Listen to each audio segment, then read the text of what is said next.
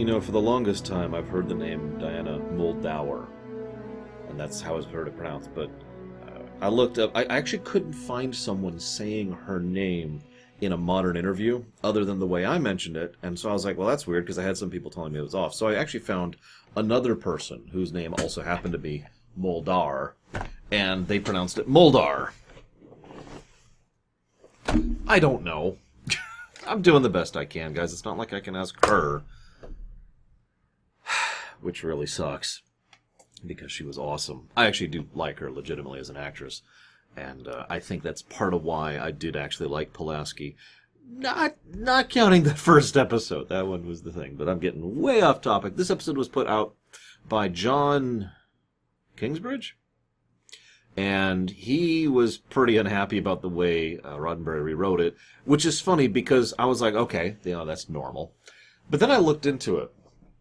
I don't want to start anything here, but Roddenberry specifically changed it so that it seemed like they went to oblivion after they died rather than to some kind of afterlife. Now, I want to be clear, it's not like they were like, I will meet you again in heaven. It was really vague. Like, oblivion does not frighten me is the line that Roddenberry put in, whereas the line that was originally written was something closer to what we hear immediately after that, which was, we will be together forever. This was something that was a big deal for the writer in particular, and no judgment, by the way. Really, if it matters enough to you to make sure that anything you write is a specific thing or way, then do that. I mean, I'm like that. Not about Afterlife or anything, but for example, if you asked me to write something for, say, Game of Thrones, I'd probably just say no right off the bat, because there's certain things that I just don't want to put my pen to paper for, right? There's certain things I don't want to be associated with writing. So, okay, I'm with that. Near as I can tell, though, that's it. Like, this was a very minor rewrite. In fact, I'm not even 100% sure why it was in the episode. We do know that the executives wanted there to be less cerebral, more simplistic function. And, I mean, obviously, Diana, I'm just going to call her Diana, let's make that nice and simple, is actually really good. She is effectively the guest star of this episode. There's not even effective. She is the guest star of this episode, and she plays two characters, and she does a really good job with both of them, and she distinguishes them from each other quite well. So that's a plus. We also have Nimoy playing someone who is evil, and Shatner, playing someone who is kind of the opposite? Nah, let's go with inverse. I think inverse works here. Of what he usually is an obstacle towards. Is an opposition, there we go, in what he is usually in opposition towards. Because we have a godlike alien, and they have mental powers, and they advanced, super advanced, and years ago, and blah, blah, blah. I've heard all this a dozen times at least. This literally goes back to both pilots of this show. I get it, mind powers, okay, moving on. But in almost every case, it's this big, horrible, evil thing. But Sargon's actually a legitimately cool person. In fact, right off the front here, I want to mention my favorite thing about this episode, other than, the woman formerly known as Muldaur. And that would be the fact that we see three perspectives on having supreme power, which actually I kind of like. We have the benevolent, we have the normal, and we have the malevolent. I'm gonna rush through the episode here. We find out that they are hundreds of light years out from where anyone has ever been, which is actually kind of cool. The idea that they are this far out is actually pretty legit and kind of neat. It helps to distinguish the idea that the Enterprise, even though they'll get involved in political matters or conflicts with the Klingons or Romulans or whatever else, they do also do some exploring and get way further out than anyone else ever has. It's something that Enterprise and TOS both do. I think TOS does it a little bit better and a little bit worse at the same time, but I suppose that's just the nature of it, isn't it? We also find out that if I die, then all mankind must perish. So that sounds a lot like a threat, right? Well, that's the dun-dun-dun cut to commercial. There's 3 of those in this episode. And while I like this episode quite a bit, those 3 dun-dun-duns, every single one of them drags the episode down for me, because it's like, what? Sargon is the benevolent one. He's not threatening mankind. He doesn't even mean that metaphorically. It's not like the death of me will mean the death of your people. He's just, like, the closest thing I could come to is, if I'm not there to guide you people, it's gonna suck. No, it's only there to try and be like, oh my god, it's this big thing. No, it's okay, it's nothing. Just like every other pre-commercial dun dun dun. So then Anne Mulhall shows up. Naturally, we have the sexy woman music for her. Which, I mean, Diana Muldaur is a very attractive woman. Even when she was older, she was a very attractive woman. No, the point is that they have to have the sexy music. And then they have the super tech. And this is the moment where I realized I'm watching a D&D campaign. No, really. The GM's like, okay, so you come to this planet, and there's a signal coming in. And one of the players is like, wait. We're way out here. How are we going to... They're just beaming it into your consciousness. Well, okay. Well, I need to... So they want you to beam down inside the planet. And one of the players is like, wait. There's like hundreds of miles of rock there. How can we possibly get down there? And the GM's like, look, they're just gonna... They're gonna beam you down with their technology, okay? Okay. And then, like, this just keeps happening as the GM just keeps having to come up with some excuse for how they just manage it. You'll notice that the mind powers that they demonstrate don't even show up until, like, the last act of the entire episode. So up until now, the implication is as presented is that while they're super smart, they're not super powerful, which actually was a take I really liked until they made them super powerful, so that sucks, but I'm getting off topic. So they have super tech and they go down. Okay, cool. They mention, yes, we know you have been through the nuclear harvest, but you have yet to face your ultimate crisis. By the way, I want to give praise for James Doohan, who is the person who voices Sargon. He's effectively the other guest star. He does a pretty good job of it.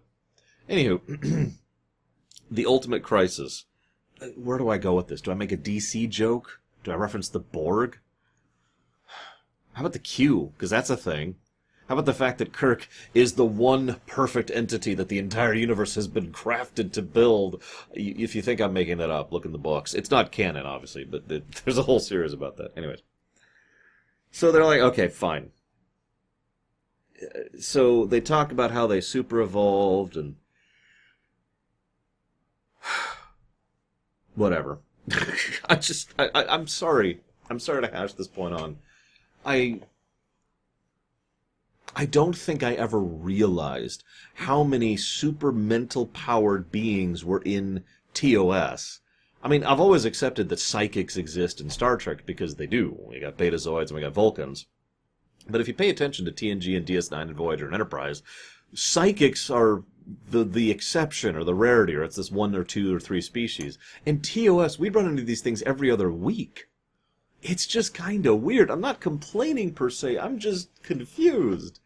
Who had such a thing for mind powers back in the day? Was that just in vogue in the late 60s? I actually don't know, because I wasn't alive then yet. So it's just kind of a weird thing.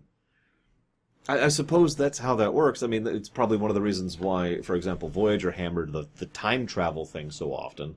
Although, near as I can tell, that was actually directly because of Rick Berman, because he thought time travel stories were popular, so he wanted more time travel stories, but I don't know.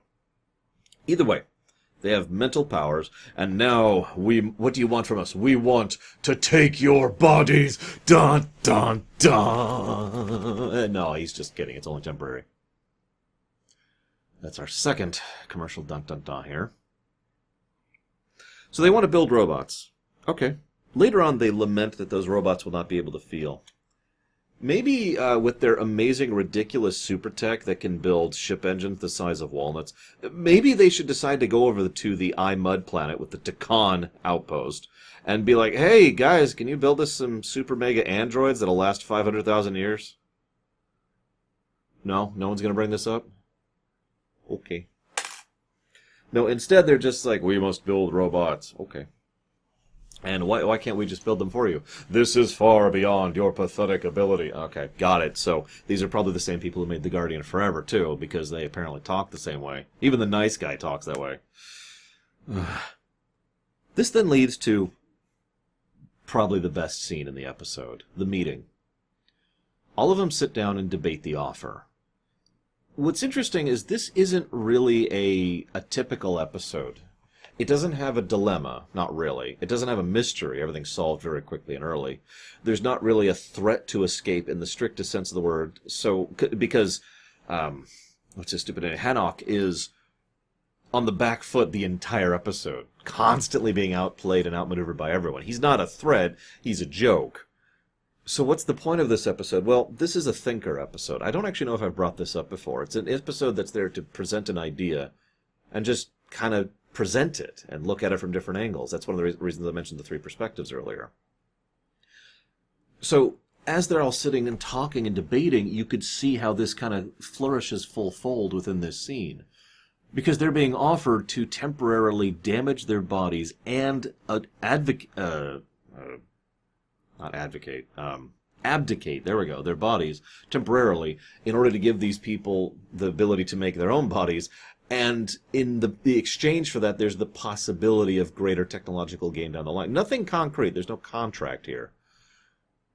What I like about this is three things. First of all, everyone has different thoughts on it. Even the people who are on the same side are on the same side for different reasons.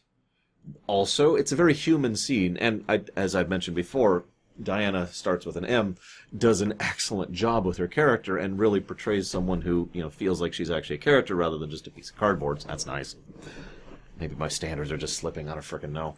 But then we have the fact that McCoy is actually very against this, and this is great. This is my favorite part right here. They demand consensus. Kirk flat out says, I can order this. I can make this happen, but I'm not gonna. We have to have 100% consensus to go forward with this. If we say no, then we're leaving and they'll wait for the next ship, just like Sargon said. I really like that. I'm a big believer in the concept of chain of command. I am. And I part of the reason for that is because of the crisis moment. When you have seconds to react, one mind can look at that and say this, and make that command decision, which will hopefully be right, and then be able to get out the orders and act and react appropriately to it, right? That's the value of autocracy, for lack of a better way to put it. But the problem is that value is diminished the larger and the more long-term the case is. Let me rephrase this a little bit. If you and your family and friends, everyone close to you, were offered the chance, Vulcans show up and they say, hey, we're taking a few people off to live off planet. Just as kind of a cultural exchange thing. We've discovered humans, you've discovered us. Let's do a cultural exchange thing. You're being offered this choice. And this is a really big deal and a very big game changer, which you may never be back home, right?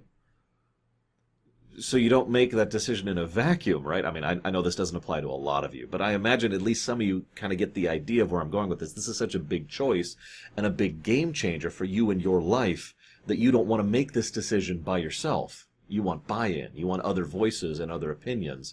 And especially since they're going to be coming with you, or at least hopefully coming with you.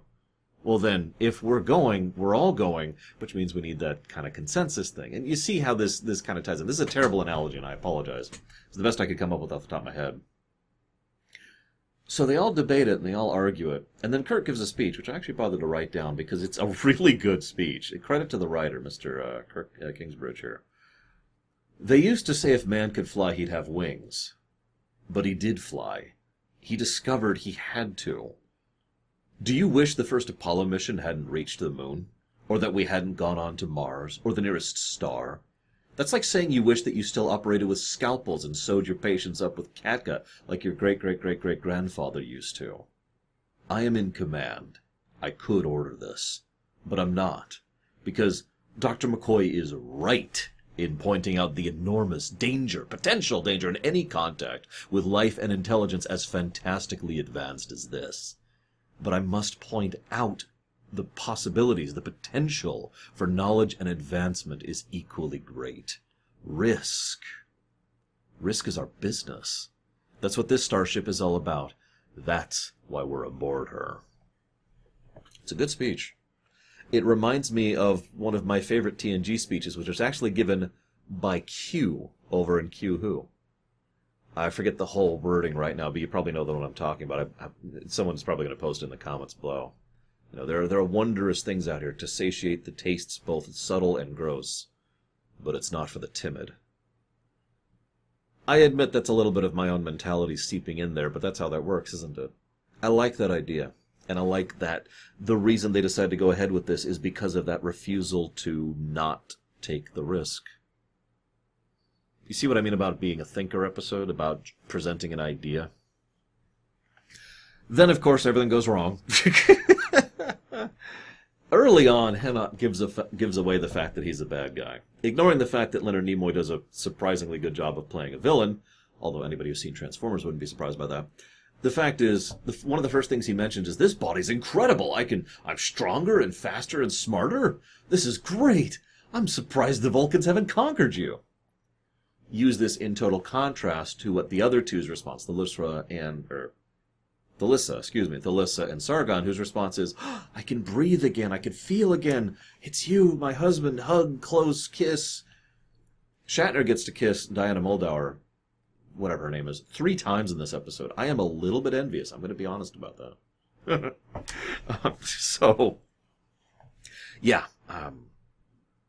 Early signs that he's evil. He also mentions the tactical advantages. And I'm like, okay, so they're trying to give it away early. That makes sense. And then, literally, the very next scene is him revealing his evil intent to kill Sargon. Okay.